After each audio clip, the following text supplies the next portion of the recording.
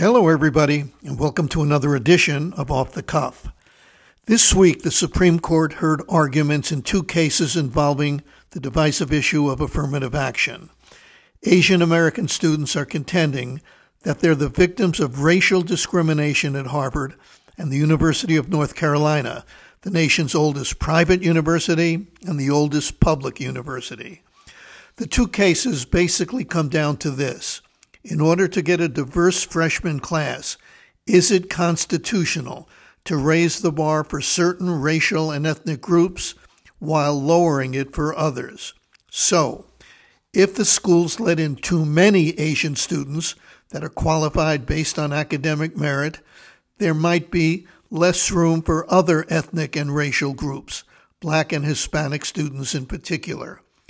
At Harvard, for instance, admission officers take into account what they call positive personality, likability, courage, kindness, and being widely respected.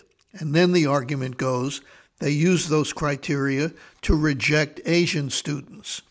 Only a bunch of liberals at a place like Harvard could come up with something so transparently discriminatory and not be embarrassed. And it sounds like something we've heard before at Harvard, an institution that has a long and ugly history of discriminating against high-achieving minorities. There was a time when Harvard and other elite colleges didn't want too many Jewish students enrolled, so they concocted highly subjective criteria of character and fitness to weed out Jewish students. And that's what happened. It sure looks like what Harvard once did to Jewish students, they're now doing to Asian students.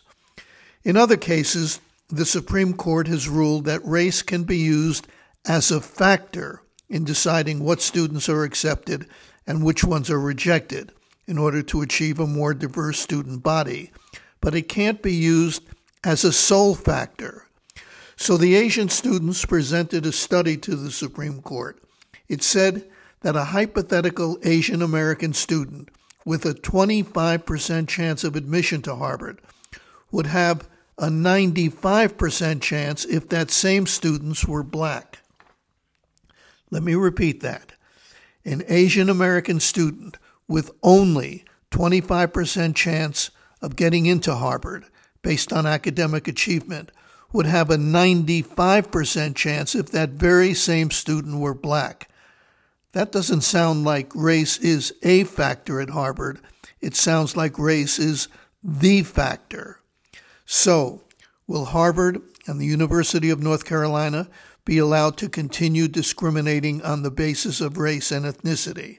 Should members of different races be held to different standards in order to make sure the student body looks more like America itself? Is it fair that an Asian American student from a working class family is penalized in favor of a Black, Hispanic, or white student from a professional family? This country has a nasty racial history. Blacks have been victims of racial discrimination long after the end of slavery. But is discriminating against one minority to benefit another a reasonable way to deal with past discrimination? Maybe, but it doesn't strike me as a good way to achieve racial harmony. In 2007, Chief Justice John Roberts said that the way to stop discrimination on the basis of race is to stop discrimination on the basis of race. Sometimes simple observations make the most sense. And that's it for this edition of Off the Cuff. Until next time, I'm Bernie Goldberg.